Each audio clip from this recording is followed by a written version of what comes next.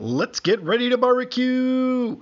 Cowboy Kev here, welcoming you to the Man Meat Barbecue Show with your host, Mikey K. Man Meat Barbecue is proudly brought to you by Fire and Smoke Barbecue, Catering and Seasonings. You can check them out at fireandsmokebbq.com to order up all your seasonings, or if you're in the Chicago area, check out their catering menu. Looking for an instant read thermometer but without the crazy price tag? Check out ThermoPro, the best-selling, most affordable thermometers on Amazon. With the introduction of the new ThermoPro TP19, you can now get your hands on an ultra-fast instant read thermometer with all the features you could want, like waterproof, 2-second timing, and highly accurate. And it's even got a backlit rotating display. And it's only $24.99. And even better, if you head over to AmazonTP.com/manmeat and use the code ManMeatBBQ at checkout, you'll get an extra 15% off. 15% off of $24.99. You can't beat that. Are you a caterer? Maybe you own a restaurant. Or do you just want to cook the best damn barbecue on the block? Look no further than Myron Mixon Smokers, made right here in the USA. Myron Mixon Smokers has a full line of smokers, from the H2O water smokers all the way to the barbecue pellet cookers, and everything in between. Check them out at MyronMixonSmokers.com. And don't forget to tell them Mikey K sent you.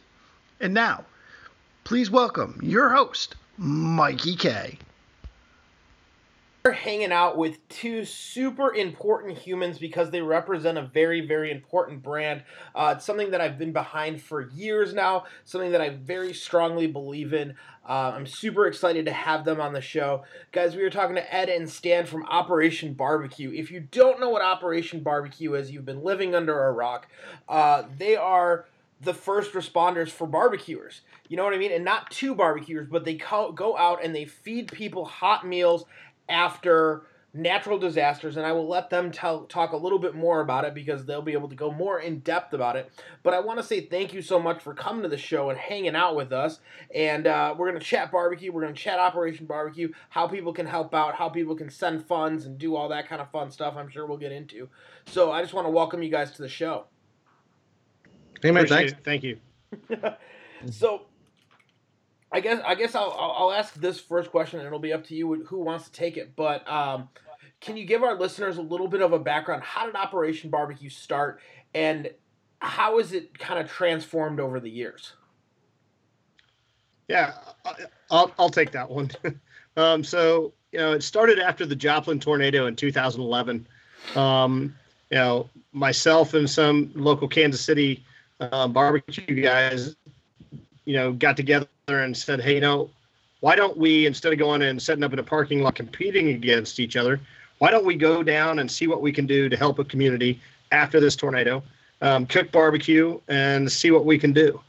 And what we thought would be a few days ended up being 11. What we thought we'd be maybe 4,000 or 5,000 meals ended up being over 120,000 meals from a parking lot. Woo. And at that point, we realized, I actually about day 3 realized there's just such a gap that exists, when disasters happen.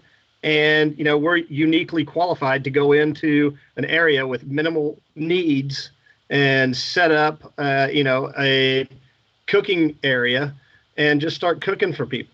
And so that's what we just started doing. Just went out there and started cooking and feeding people, which is the barbecue way. Well, absolutely. And, and 8.5 years later, we've served over 3 million meals now. Yeah, it's mind-blowing, to be honest. It is mind-blowing at how many meals you guys get out and how many meals you guys are able to prep in a very quick amount of time. Yeah. Well, it's all about, it started with the barbecue family, as I call it, but, our barbecue family's grown immensely way outside of that competition world and that, that food world into just the people with big hearts that just want to give and want to help. And, no barbecue background needed to come and be part of Operation Barbecue Relief these days. Which is awesome. Because I'm sure, obviously at the beginning, you guys needed more probably cooking help than anything. Oh, for sure. getting that many meals out, especially when when you said, it was going to be it's not a huge amount. You didn't think it was going to be, outrageous, and then it turned out to into just how many meals you're getting out. It's just mind blowing. Again, I think it shows that barbecue is not just comfort food, but it's also something that's scalable, and the ability to cook large quantities of it. Yep, absolutely. Now, when you guys kind of first went out on your first couple, disasters, what were some of the things you learned right away? Where you were like, okay, cool, we need to do this instead of that. Did you try other meats? Did you try, was it always did you always have the same kind of menu, or did you kind of play around with different stuff? I would say that I wouldn't say that we were a one-trick pony, but about a three-trick pony. I mean, pulled pork, pork loin, and chicken were, the big staples, and pulled pork was good just because we could cook it overnight and everybody got a good rest. Pork loin and chicken both cook much quicker. So we did those things, but what we've found over the years is that we've morphed.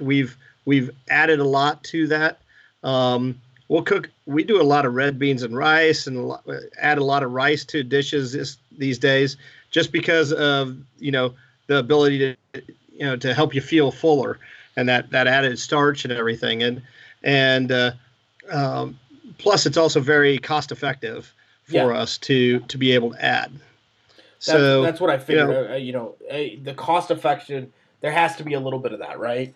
Yeah. It's not like you guys have an unlimited tapped budget that you can just go and do whatever you want. And it's really about a lot of the sponsors that we have. I mean, we started doing a lot of turkey over the last few years because of working with Butterball, and which is added to the menu, because we'll take turkey and throw it in a buffalo chopper and then throw it into red beans and rice.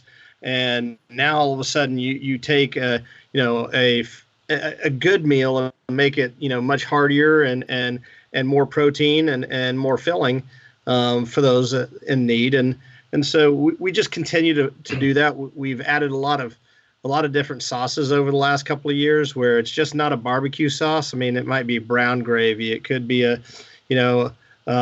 chicken type gravy. It could be teriyaki sauce. It could be, so we try to make it, to where we can use the same meats over and over, but change the flavor profile to where it doesn't seem like I'm getting pulled pork every day. Yeah. Especially, because you guys are there numerous days over and over. So I'm sure you probably see the same faces a couple times, right? Oh, sure. Yeah.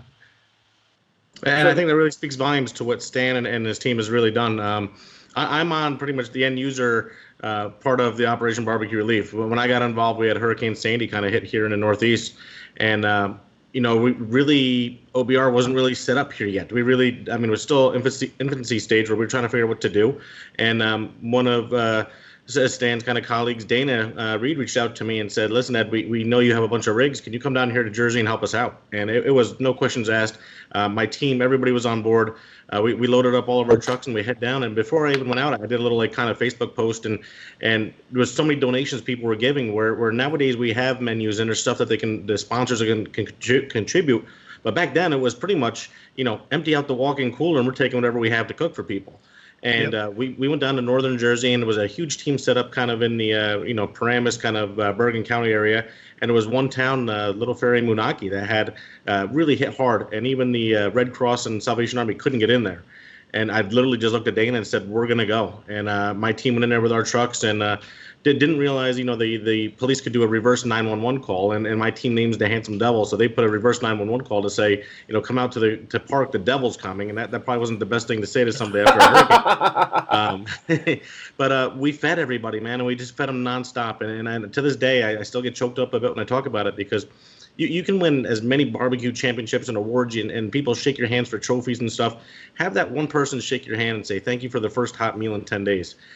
Way better than any type of trophy you're ever going to win. And my entire team to this day is thankful for that. And then really appreciative. It's important. And we're a barbecue, and Stan was saying, it's a family.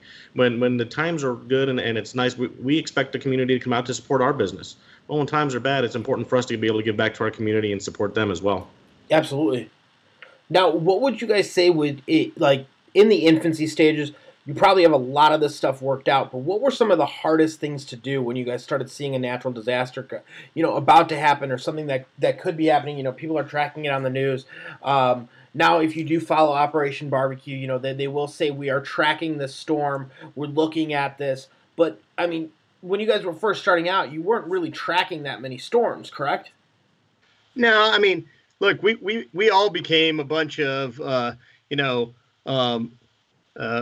couch weather experts, the guys sitting there on the couch watching every weather channel, have 5 different apps on your phone going off any given point in time, looking to try to get the best data you could about what was going on.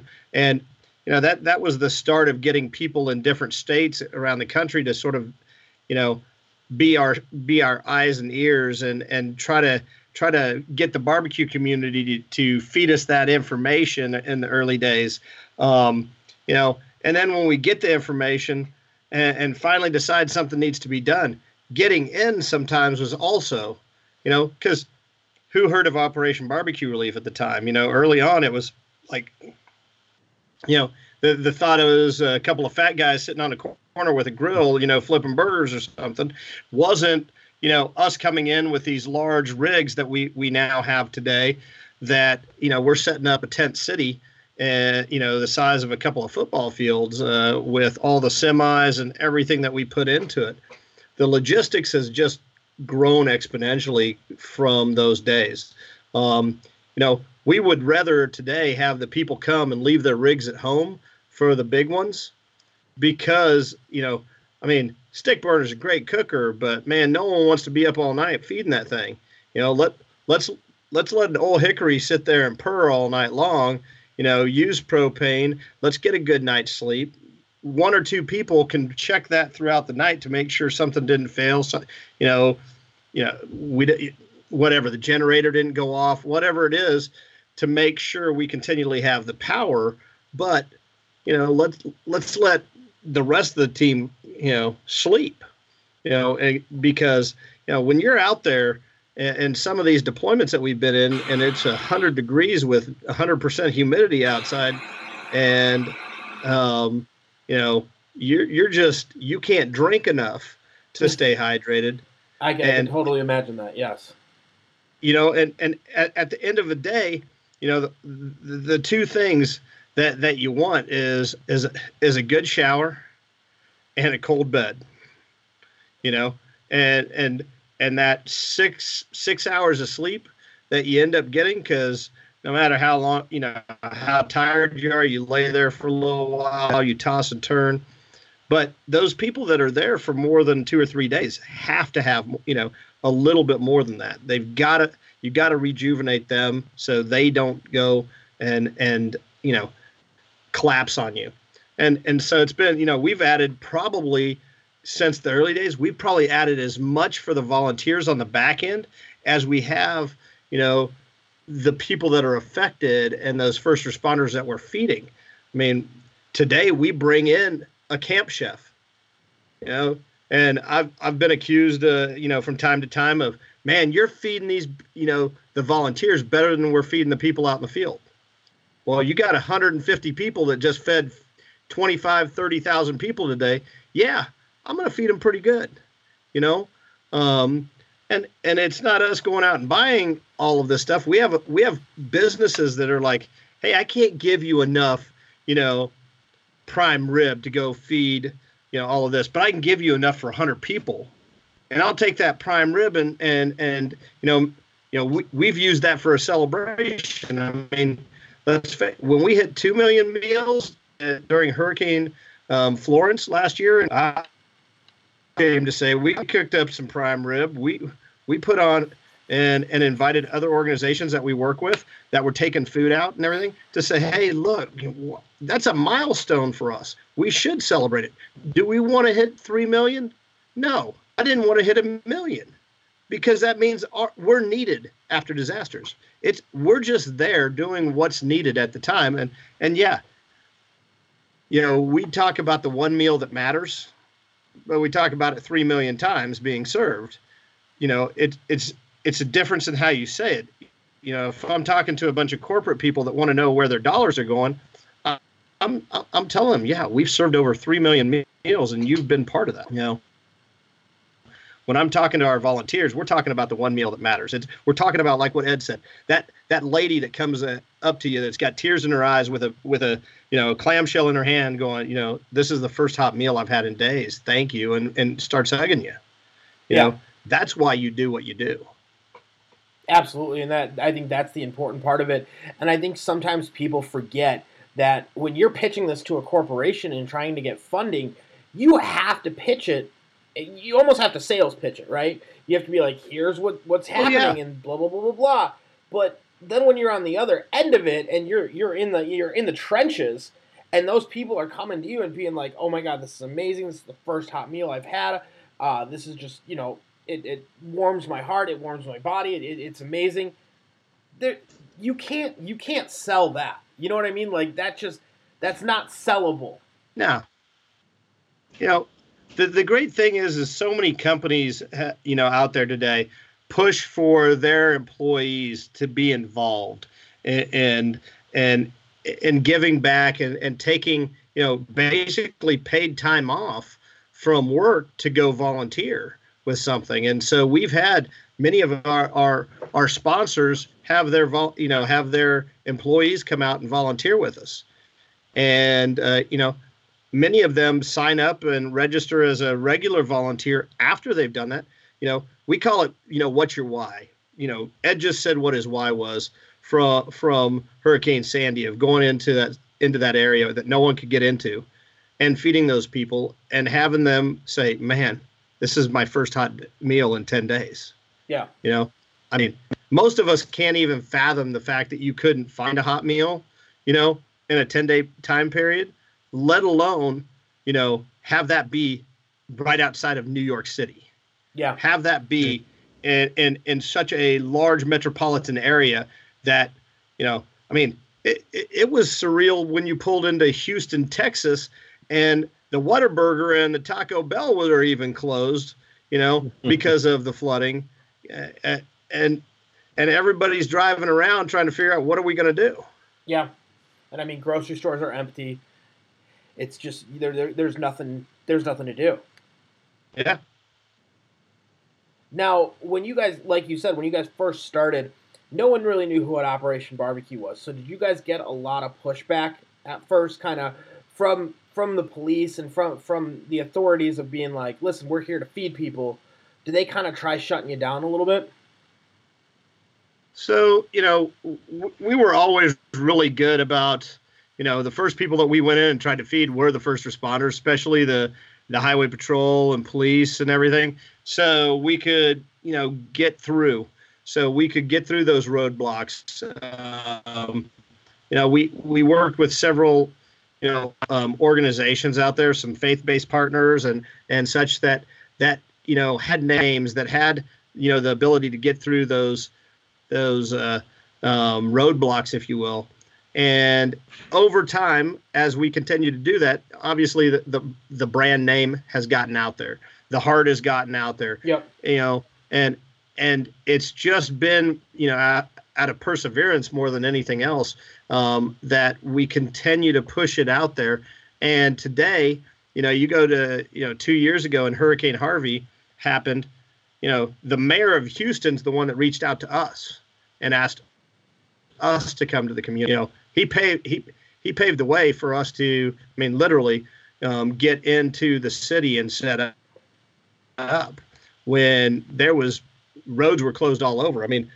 I'm going through 2 foot of water on I-10 as the only way to get in there in, a couple of different spots, pulling a trailer with about, 6 or 7 other trailers right behind me. and I'm going, this is the best way in. Yeah. But when you do that and you're able to show those things and then you start talking about that and you want to go to another community after that, it helps pave the way for sure.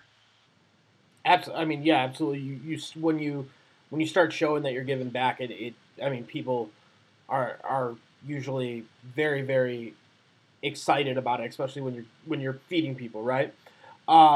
So my question is, when you guys are looking at a natural disaster, how do you guys decide when to deploy?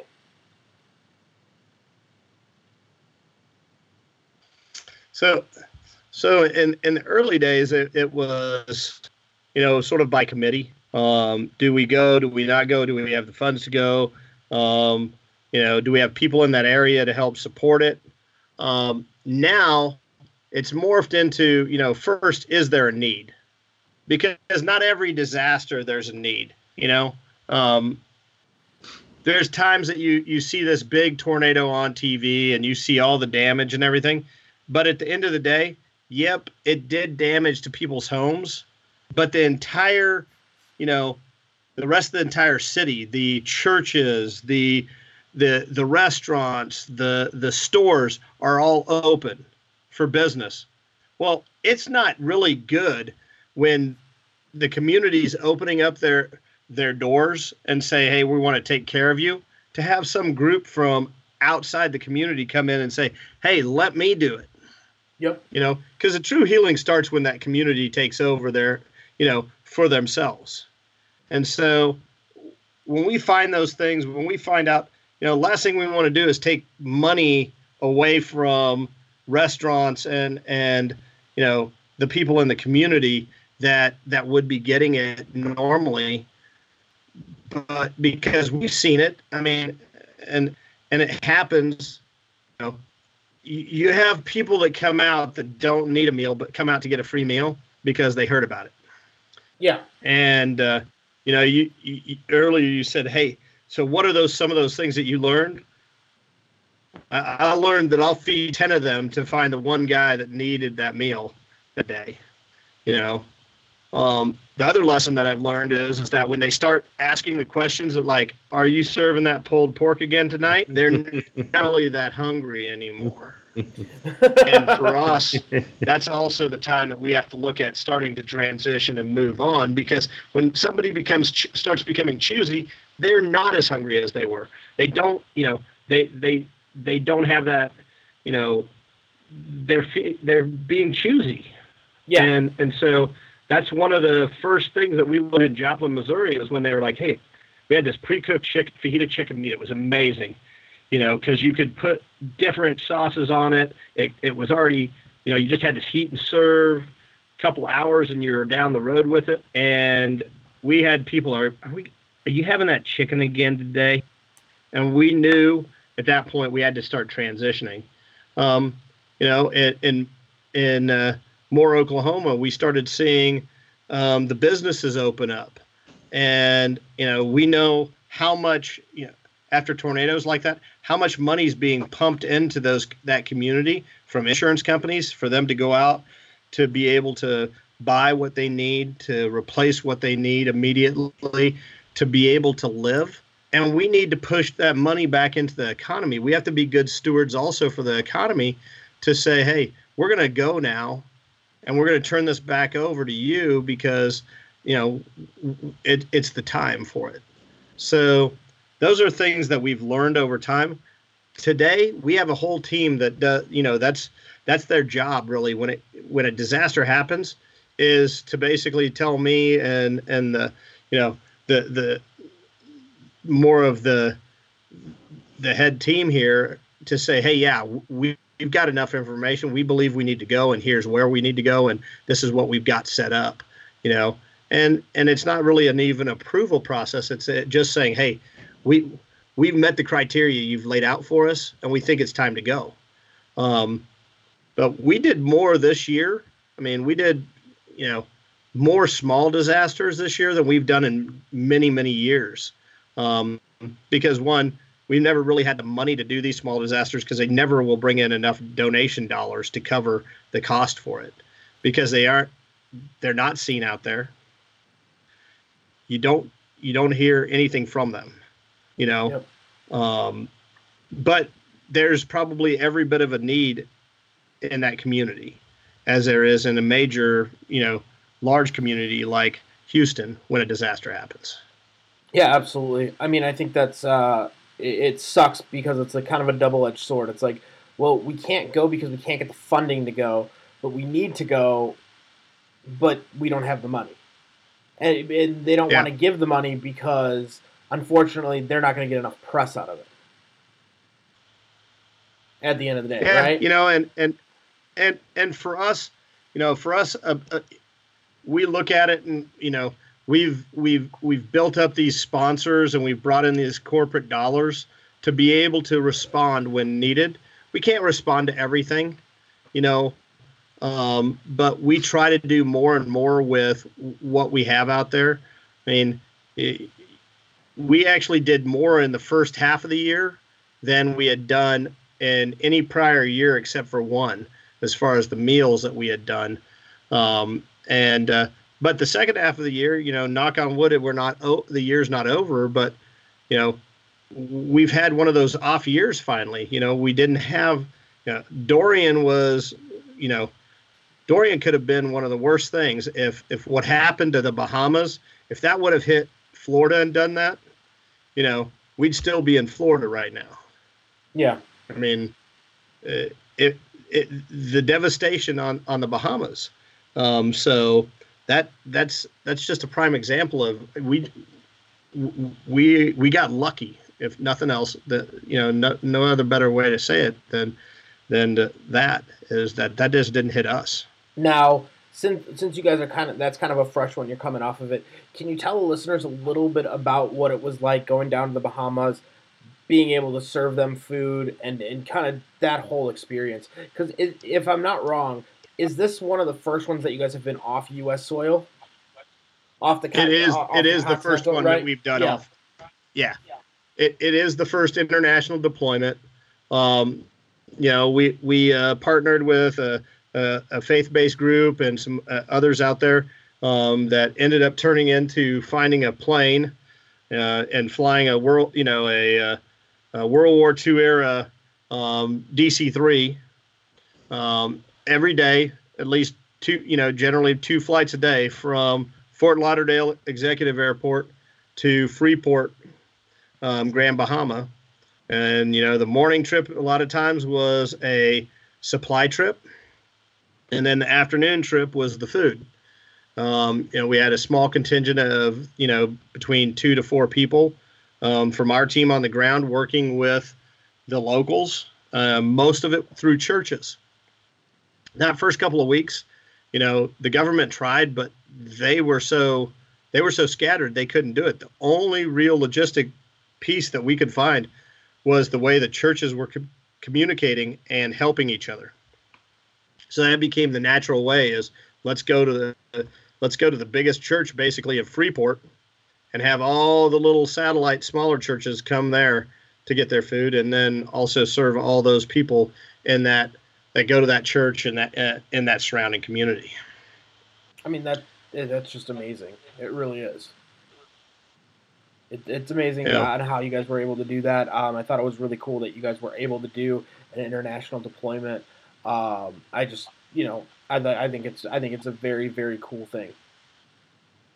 So, I mean, we're all anyone that's in the barbecue community, I think knows about Operation Barbecue. I think it's one of the best. It's a charity. It's first responders. I just think what you guys are doing is really phenomenal and amazing. My next kind of interesting question is, and it has to do with kind of logistics. When you guys were kind of first getting started, did you get any pushback? Like, did you have to figure out stuff with health departments and stuff like that in local areas? Did you get any weird pushback on that, where they were like, wait a minute, what are you guys doing? I think the big thing is we've set ourselves up to always anticipate that they're going to be there. You know, they were there like day 2 in Joplin, Missouri, and later to find out it was the head of the health department. You know, the whole health services area for the county was the guy that did our inspection.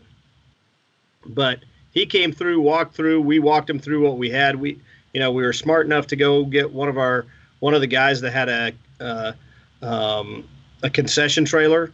Yep. That had a full 3-bay sink in it and hand washing stations. We brought out, old school, got coolers and stuff to be able to sit there and wash hands with buckets and stuff, catching water. But we've never been shut down.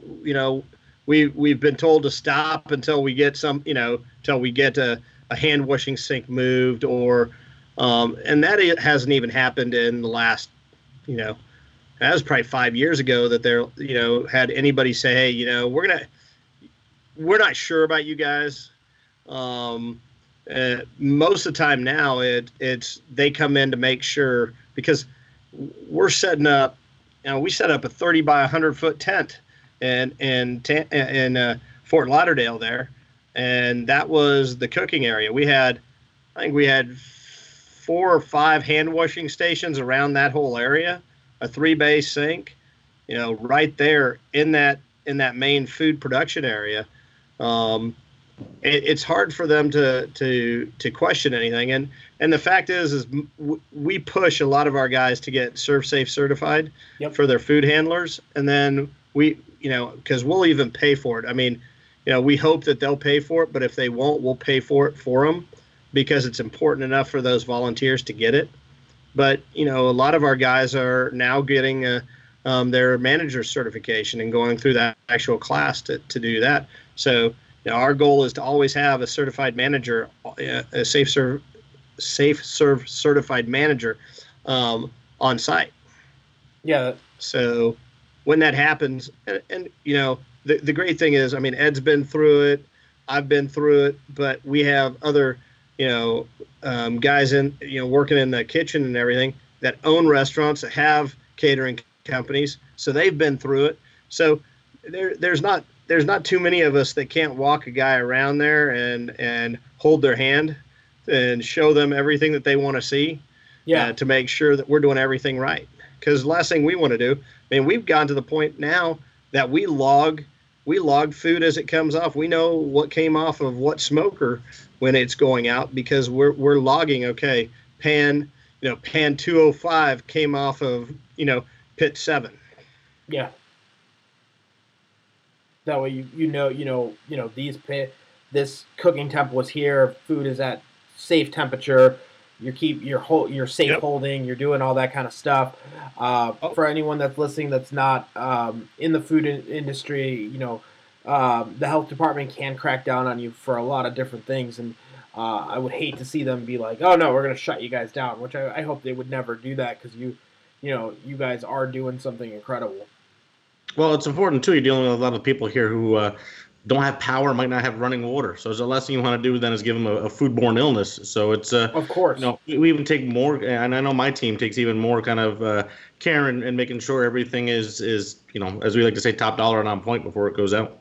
Yeah, that's important too, because it's they don't have any other resources right now, right? So it's like you're kind of going down to the bare minimum. So make sure that you definitely are getting the best quality that you possibly can.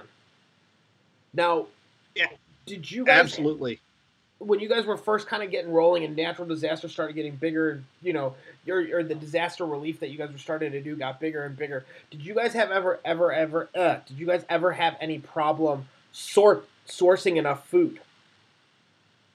So, it does happen. We have several of the sponsors are our major protein manufacturers, like Prairie Fresh Pork, provides the majority of all the pork that we put out there. Butterball does a lot. We have 2 to 3 different chicken companies that do a lot of donations. But when a disaster happens on like a Wednesday, Thursday, that's where, because a lot of our stuff to pre-stage, because it could take, if I needed a truckload of Prairie Fresh pork today, if I ordered it today, the earliest I could probably get it is 4 business days to order that much pork to come off of from a processing plant, get it onto a truck and start moving it. It's probably not getting on that truck for 3 days at the best. And then that truck's got, probably 2 days of driving. So we've started warehousing a lot of the products. So we have freezer warehouse space up in the Northeast.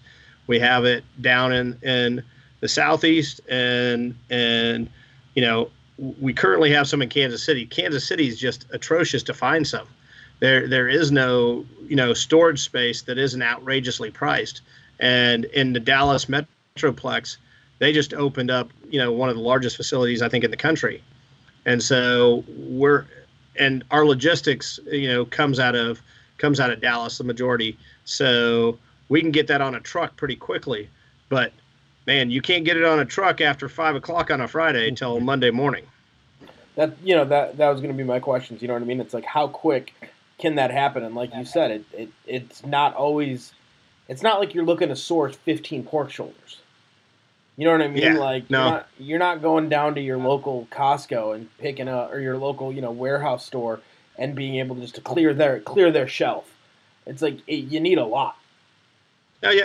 Well, and we've done that before. We've cleared out Restaurant Depot. We've cleared out Sam's Club. And just to be able to, and those are on the smaller disasters. But to the point of us watching these storms, there's times that we've pulled out product out of freezer storage. We did it earlier this year when, what was the name of was it Barry that was coming up into Louisiana, and it was like a category 2 or something, and the minute it hit the coast, it just sort of fizzled out. And that was happening on like a Friday, that it was coming in, to make landfall Friday afternoon. So, on Wednesday that week, we started pulling stuff out of, freezer storage and putting it into, we took one whole trailer load, kept it in Dallas about 30 miles away from the freezer storage place, and then turned around and took it back, on the Monday after it fizzled out. But, that's the best case scenario. I mean, in a true, best case scenario for us, in the future, we'll have a warehouse of our own that'll have freezer storage on it. It may not have a full, 22 pallets of product that it can hold. But if we could have something that could hold 10 to 12 pallets of product frozen, that we could pull from and get it onto a refrigerated, at least box truck to get it rolling, then we can at least work through that, on a weekend in that situation, because there is no freezer warehouse space that we've found that has a 24/7 type access. Totally understandable. Now, how much goes onto a pallet? Let us know, since a lot of people don't exactly purchase that way. Oh, so let's see. I would say that in a full reefer, 53-foot reefer, you're probably close to 75,000, around 75 to 80,000 portions, depending on what cut of meat you have on there. If pork butt's going to yield more than pork loin's going to, as far as being able to feed people off those pallets. But that's just a good rule of thumb. I mean, when we rolled into Wilmington, North Carolina last year, we rolled in with 100,000 servings of protein and sides. We're the only organization that brought our own. at that time. Everybody else was waiting for their supply chain to come in. And, by the time their supply chain came in, we were 4 days into serving hot meals. Which is super important. I mean, it is. Just insane. And that's why, having the right team behind you, looking to make sure that you've got that food available, because the logistics has gotten such that, myself or there's not one person that can handle all of it. You've got to take that team approach that everybody's doing their piece to make it all fall together. Now, since you guys do hold it frozen, that's not thawing that quickly. Are you guys throwing shoulders on frozen, or does it actually thaw? No, we'll cook them frozen. The difference is, like, we use Old Hickory's, primarily the ELEDX. So that could hold about 80 butts, but that's fresh. So you're cut down to about 60. I think it's 64 butts when they're frozen, because there's got to be complete space around them. You've got to have, several inches around each one so they're not touching. And it may add an extra hour or two to the cook time. Cooking it really does. You just really need more cookers to do the same amount, because you just get as many on a pit as you did when they're fresh. Oh yeah, totally understandable. And I mean, I'm sure as the days go on, though they start to thaw a little bit more, so your lives become a little bit easier. But those first couple days, you gotta go and you gotta start feeding people. So there's not time to be like, listen, I'm gonna thaw 80 pork butts. Give me a day or two before I can feed you. It's like, no, I gotta feed you now. Now, I mean, the truth is, a weekend, something that's frozen at minus 20 degrees like that, a weekend, because they're stacked on pallets and boxes, you have the insulating factor of a cardboard box and the mass of, a big cube of it. A lot of times a weekend with that reefer truck being set at like 36 degrees, they're still rock hard.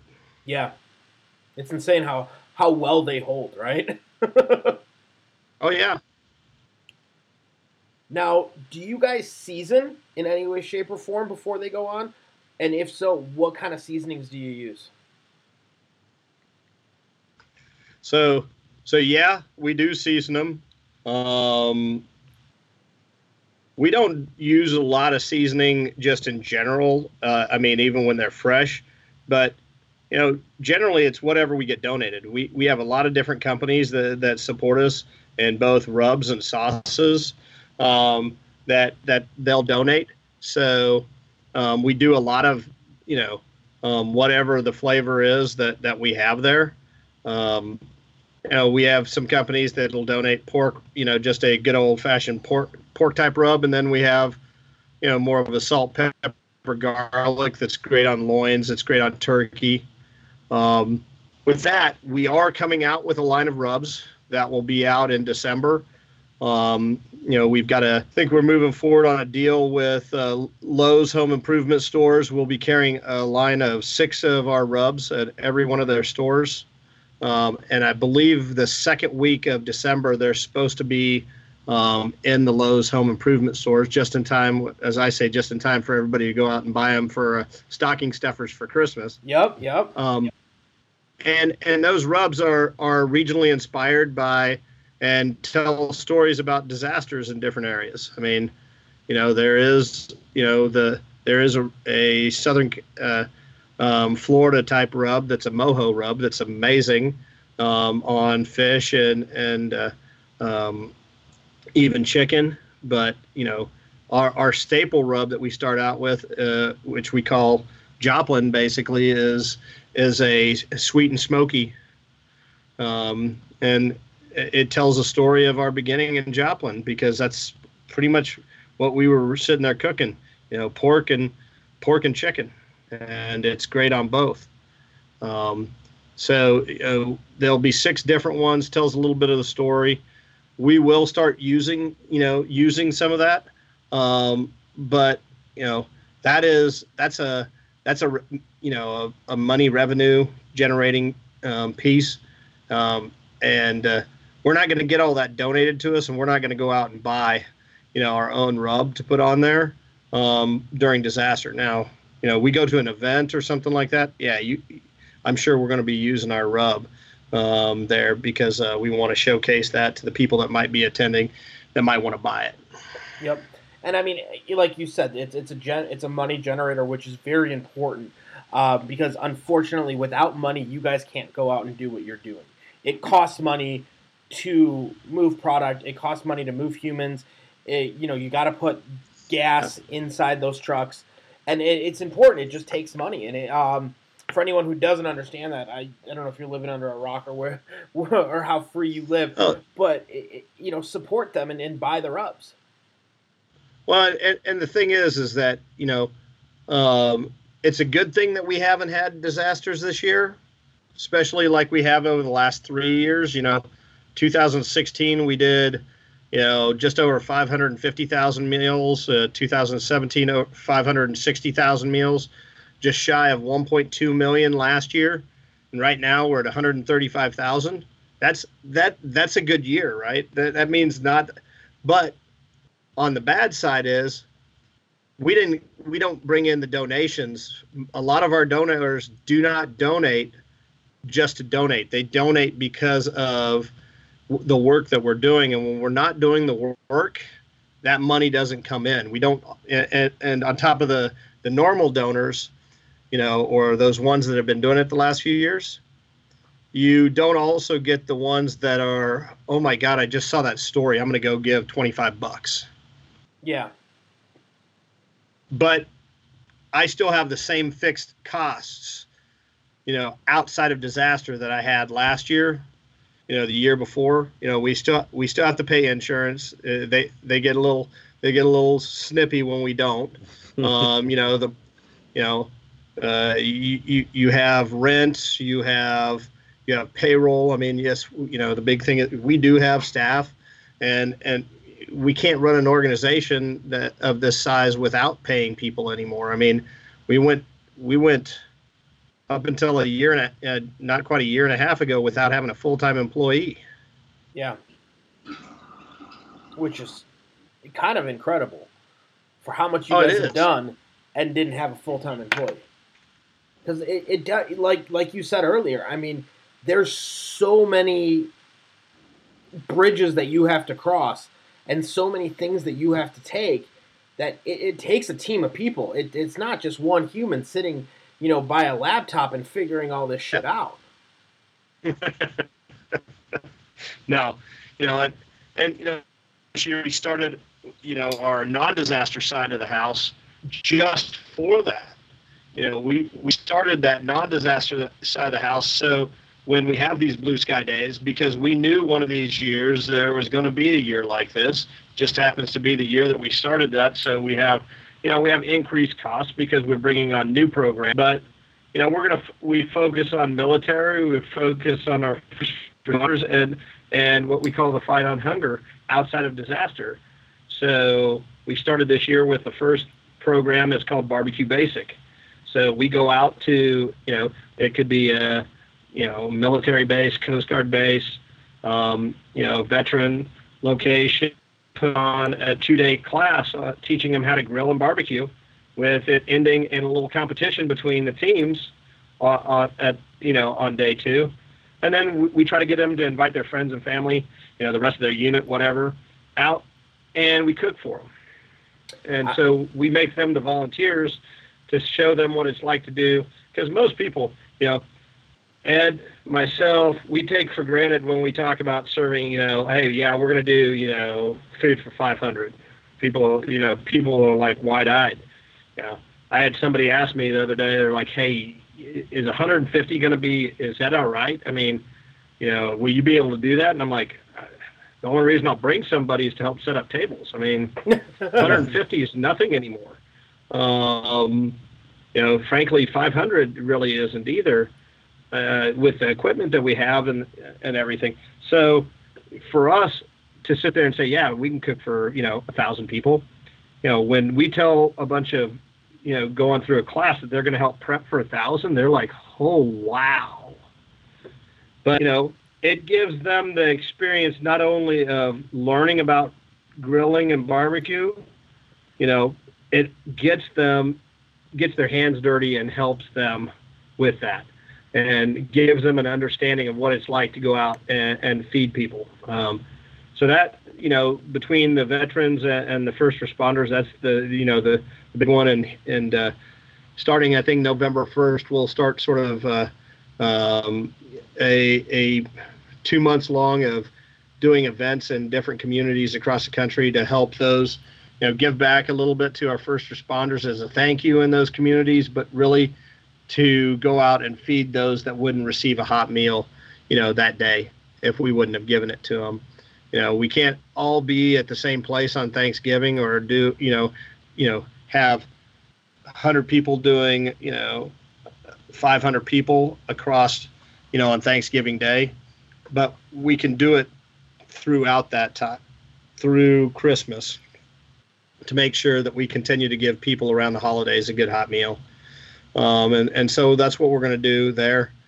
And hopefully in next year, we'll be launching Barbecue Basic Junior, which will be more of a 4 to 5 hour class that'll be focused on nutrition and the basics of grilling for kids, to get them interested in grilling, but also interested in cooking their own food. And, everybody loves a good hot dog or a good hamburger and everything, but, many of the kids that we're going to focus on in the inner city areas, in the areas that have a high population of free and reduced meals for kids, we want to get into those communities and really show them that they can go out and cook this for their family and do it cheaper than what it would cost to go to some fast food place for 4 people.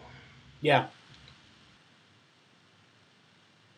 So that'll be coming out next year, and those are the programs as we're going to slowly start, ramping those up over the next 24 to 36 months, to where those will be things that, frankly, they'll be going on, even during disaster time in the future, where we've got to be able to continue those programs and not stop just because a disaster happens.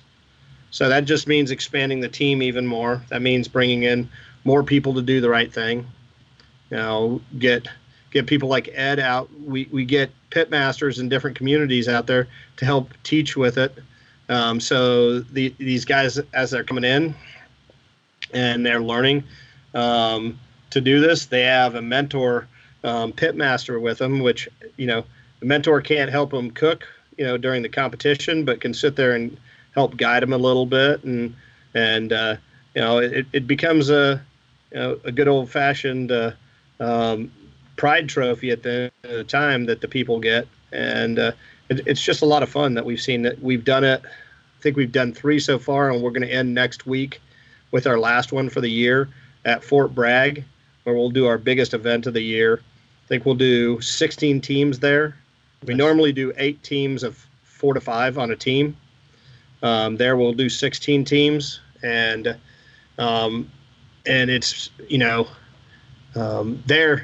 there it's just, we were supposed to kick this off last year at this time of the year at Fort Bragg, but we were in the middle of Hurricane Michael, so we had to cancel the class side of things. But realistically, you think about it, 1.2 million meals in 2018 we served, but we did that in 75 days. So, most people sit there and wow and don't think about it. Me, I'm sitting there going, well, what are we going to do the other 290 days? At least in the eyes to everybody else. So we know we'll spend the next 2 months cleaning and fixing equipment that we broke. But people don't see that. No, surely no sponsor wants to hear that that's what you're doing for the next 2 months, because they've put money into to you, so their brand is seen as being out there, as responsible, as being giving back. Yeah. So again, you'll start seeing a lot more. We call it the Always Serving Project. It's out there on social media, and you'll start hearing, I think, much more about this program, because I think that's the program that's we're going to start getting the publicity about, because it'll be, happening while disasters are happening too. Which is awesome, because then it just brings awareness to everything.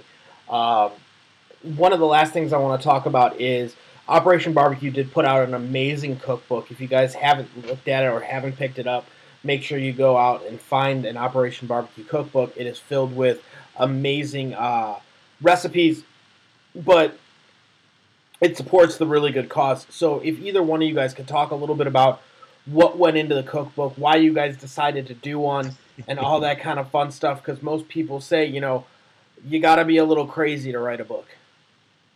Right. And to get it straight here, there's two cookbooks here. There's the Operation Barbecue Relief Cookbook, which, we have pitmasters from all around the country that we're part of, and then Ed's cookbook, which is all about, the amazing barbecue and the culture of barbecue restaurants out there. So it's really, there's two different cookbooks. That is true. Yes, I'm sorry. There is two. No. But yeah, it was the most crazy. We thought it was a great idea. Hey, let's go out and get competition barbecue teams to give us their backyard recipes. And when you go ask them for a recipe, they quit reading the rest of the paragraph of what they like to cook for their friends and family. They think you're trying to steal their brisket recipe or something like that. And so we had to be, first we had to get past that hurdle, and then the next hurdle was no one ever writes any of the crap down. You go talk to a barbecue guy who's been doing this for a long time. He knows exactly what the recipe is in his head, but putting that on paper is a lot harder than just going out there and doing it. So it took us, it took us 3 years to put the book together. And so, by the time the book got put together, got published and everything, it's almost like we're ready to go to, for round 2. And, and then what Ed's done in his book, I'll talk about it from my point of view of just looking at it. It's got, one, he got to go on a trip of a lifetime, essentially, because he got to go hang out with a lot of our friends, but doing it at their place. I mean, I get to hang out with a lot of these guys, but it's generally at some festival where they're all together. It's not getting to go to their place and spend time with them at their place. Yep. So, yeah. So I have we have a little barbecue company up here in the Hudson Valley in New York, and we travel everywhere from Vermont to South Beach. And I've always, you pull into town and you'll hear someone say, "Hey, have you tried Stan's barbecue? It's great. Have you tried Mikey's barbecue?" So I see all these places that we try a bunch of barbecue, and there's a lot of good barbecue out there, and unfortunately, there's a lot of not too good of barbecue out there. So when I had a chance to, I would love to put together a book that's a part travel book, part cookbook, so people knew where the pitmasters were that they wanted to go visit, and we all have a story to tell. I mean, Stan has a story. You got Elliot Moss in Buxton Hall. He's got a story to tell. Kerry Bringle's got probably 35 stories to tell you. We all have a story to tell. So I presented to the publisher, and they were really kind of skeptical in the beginning, because they said there's no way, Billy Durney from Hometown Barbecue is going to give you a recipe. There's no way that, Amy Mills and Mike Mills are going to give you from 17th Street are going to give you a recipe. And I was like, you don't understand the power of the barbecue family. And I understand my name's not Oprah, so I'm not going to be selling millions of books and retiring, on a book deal. So I said, let's do something good with this book, and let's get the proceeds together, and what we sell of it, let's do something good with it and give it to Operation Barbecue Relief, because in the Northeast we really don't have that many disasters, but when we do, we put together our times and our efforts to go forward with it. But it's important that all of our pitmasters around the U.S. kind of can contribute, and if I can help out a little bit with a few dollars, then let's do it. So everybody was on board immediately. I mean, the Shed was on board. It said 17th Street. Our friends at U-Bonds, literally 45 pitmasters I was able to tour from the U.S. And we traveled from Boston all the way up to California to see Burt Bachman out there in Trudy's Underground and Slab Barbecue. Everybody's a character. I mean, everybody has a story to tell, and you have somebody who's been in barbecue for years, just like Sam Jones, who's generations and generations of barbecue, to somebody like Burt Bachman, who's a real estate agent from, with his Israeli descent, who decided to went to Texas and loved barbecue, and then he got hooked on it. So it tells a story, and I think that's what kind of, the difference between barbecue and most other cuisines is you don't see the sushi guys all getting together and hanging out. You don't. You'll see the barbecue guys doing that. So when you come visit somebody's joint, go in there and ask the pitmaster and just, ask him a story, because we all want to tell kind of what we're doing, and we want to see each other succeed.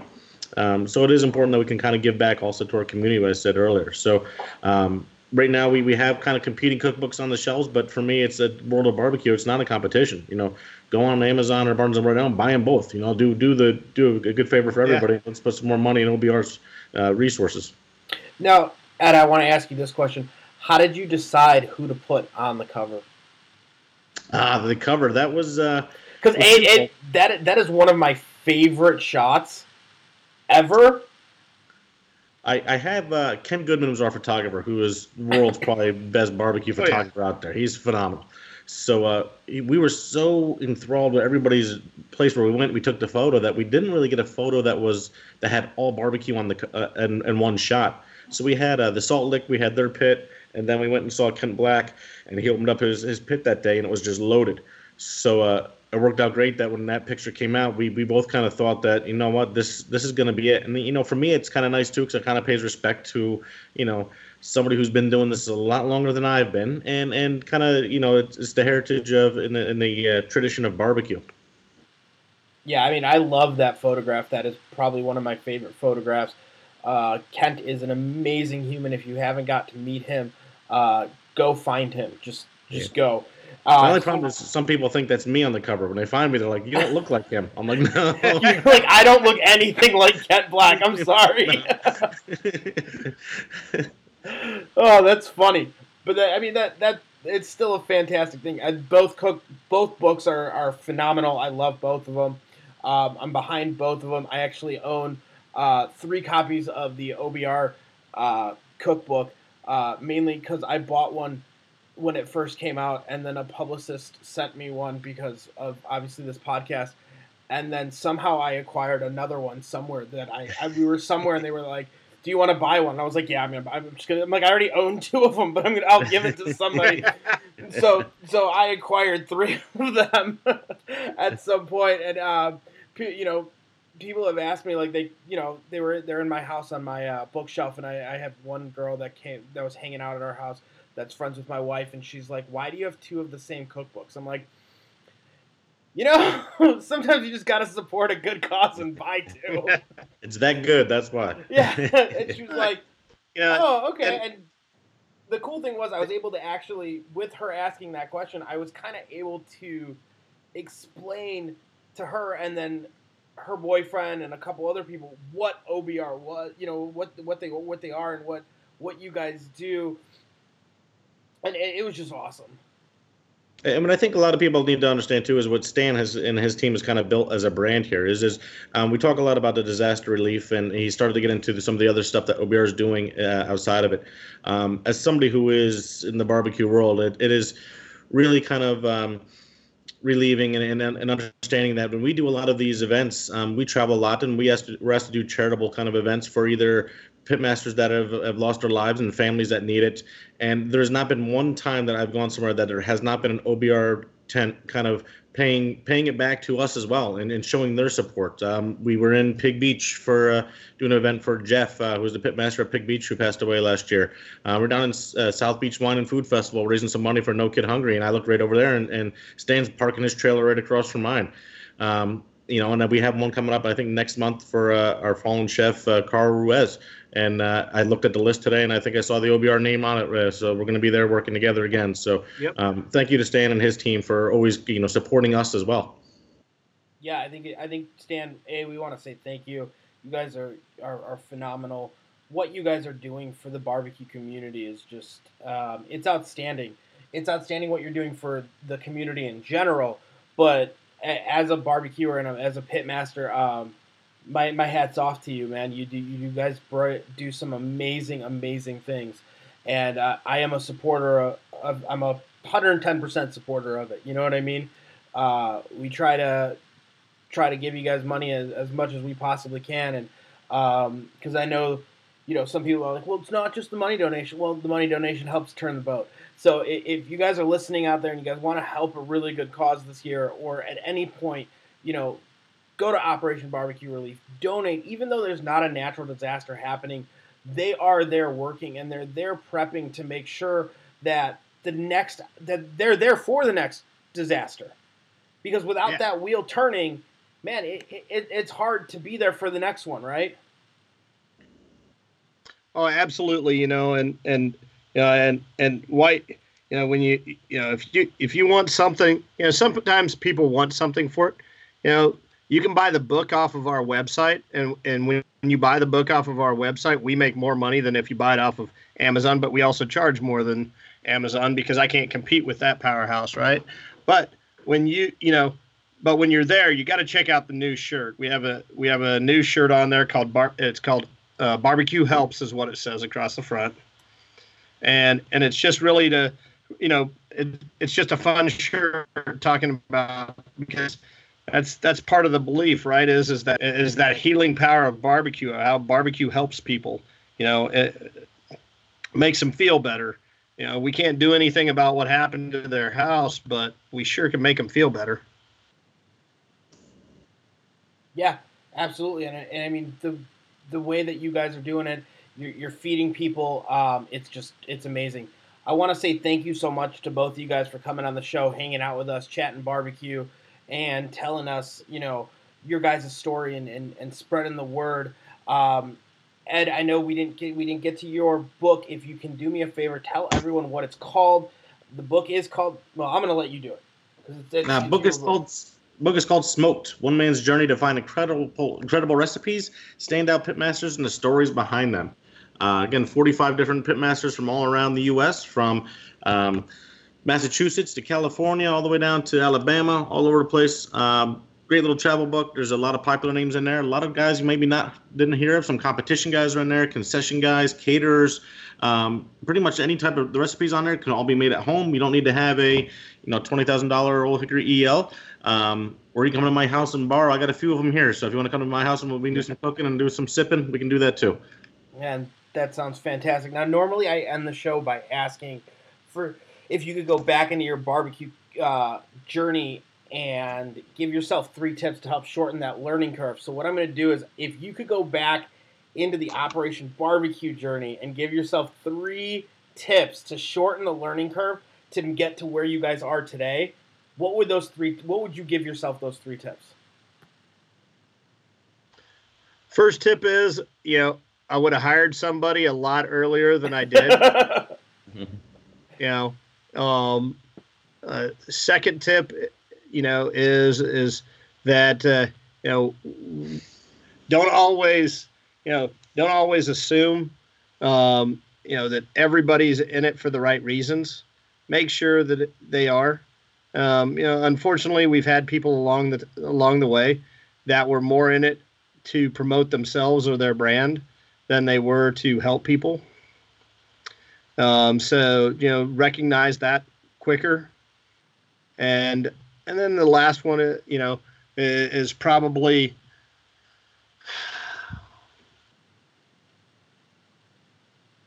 put better systems in place earlier. We weren't ready for the growth that we saw, over the last 24 to 36 months. We weren't prepared for that growth. So we didn't have enough systems in place, and part of that is we had no full-time people to help put those systems in place. Sounds good. And Ed, you don't get off that easy. If you had to give yourself 3 tips on writing another book, what would it be? Well, I'm happy to say book number 2 is coming out next April. So woo! Okay, so a third book. We're gonna go third book. don't be afraid to ask questions. That was my one biggest thing is a lot of in the barbecue world, especially in barbecue, it's very intimidating. Even as myself, I think I'm an accomplished guy working the grill and behind the smoke, but to be able to talk to somebody like a Kerry Bringle or a Billy Durney or Sam Jones, to ask them a question. They're people, man. They're really cool. When you get a chance just to talk with somebody, even somebody like Stan, don't be afraid because we're all here to help each other. So that's all I can tell everybody is if you have it and you want it, don't be afraid to put the hustle into it and don't be afraid to ask some questions. I mean, I will say, you ask a barbecuer a question, you better have about 45 minutes. That's about work. Yep. Hey, those nights by the pits are lonely. We need somebody to talk to. Somebody's like, "Hey, what do you do?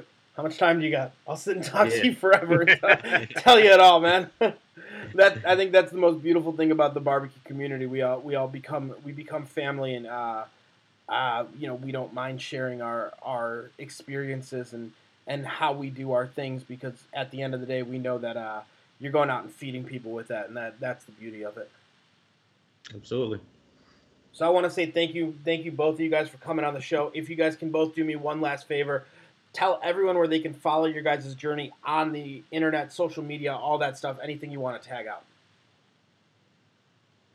You can follow me, HandsomeDevilLLC.com. I'm on Instagram, Handsome Devil Barbecue.